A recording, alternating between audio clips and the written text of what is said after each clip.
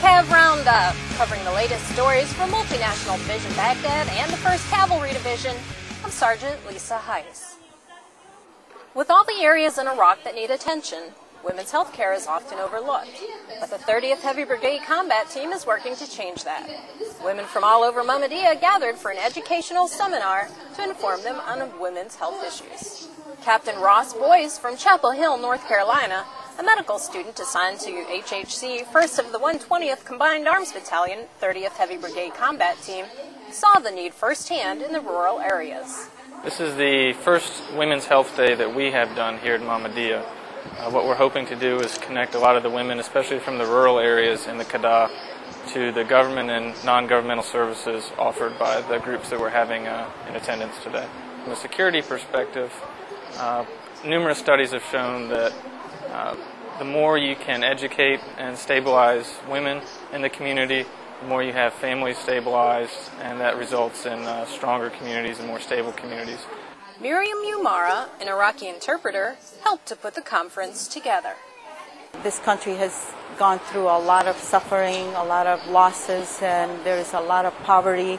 And the rural area, they're very far away from clinics, hospitals. A lot of women, I was told that they died because they couldn't reach the clinics and the hospitals. They didn't have anyone over there who has that expertise to help them and assist them.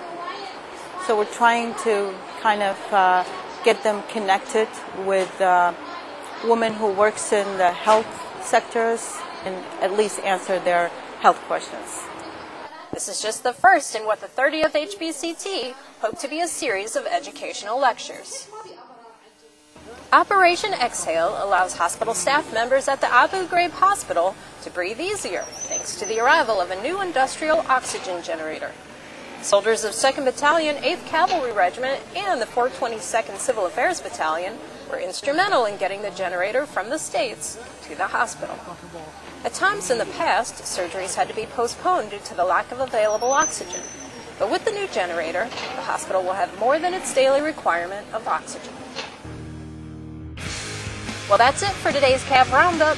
To learn more about the soldiers and units supporting multinational Division-Baghdad and the 1st Cavalry Division, check out our website at www.hood.army.mil/1stcavdiv. From Baghdad, I'm Sergeant Lisa Heise.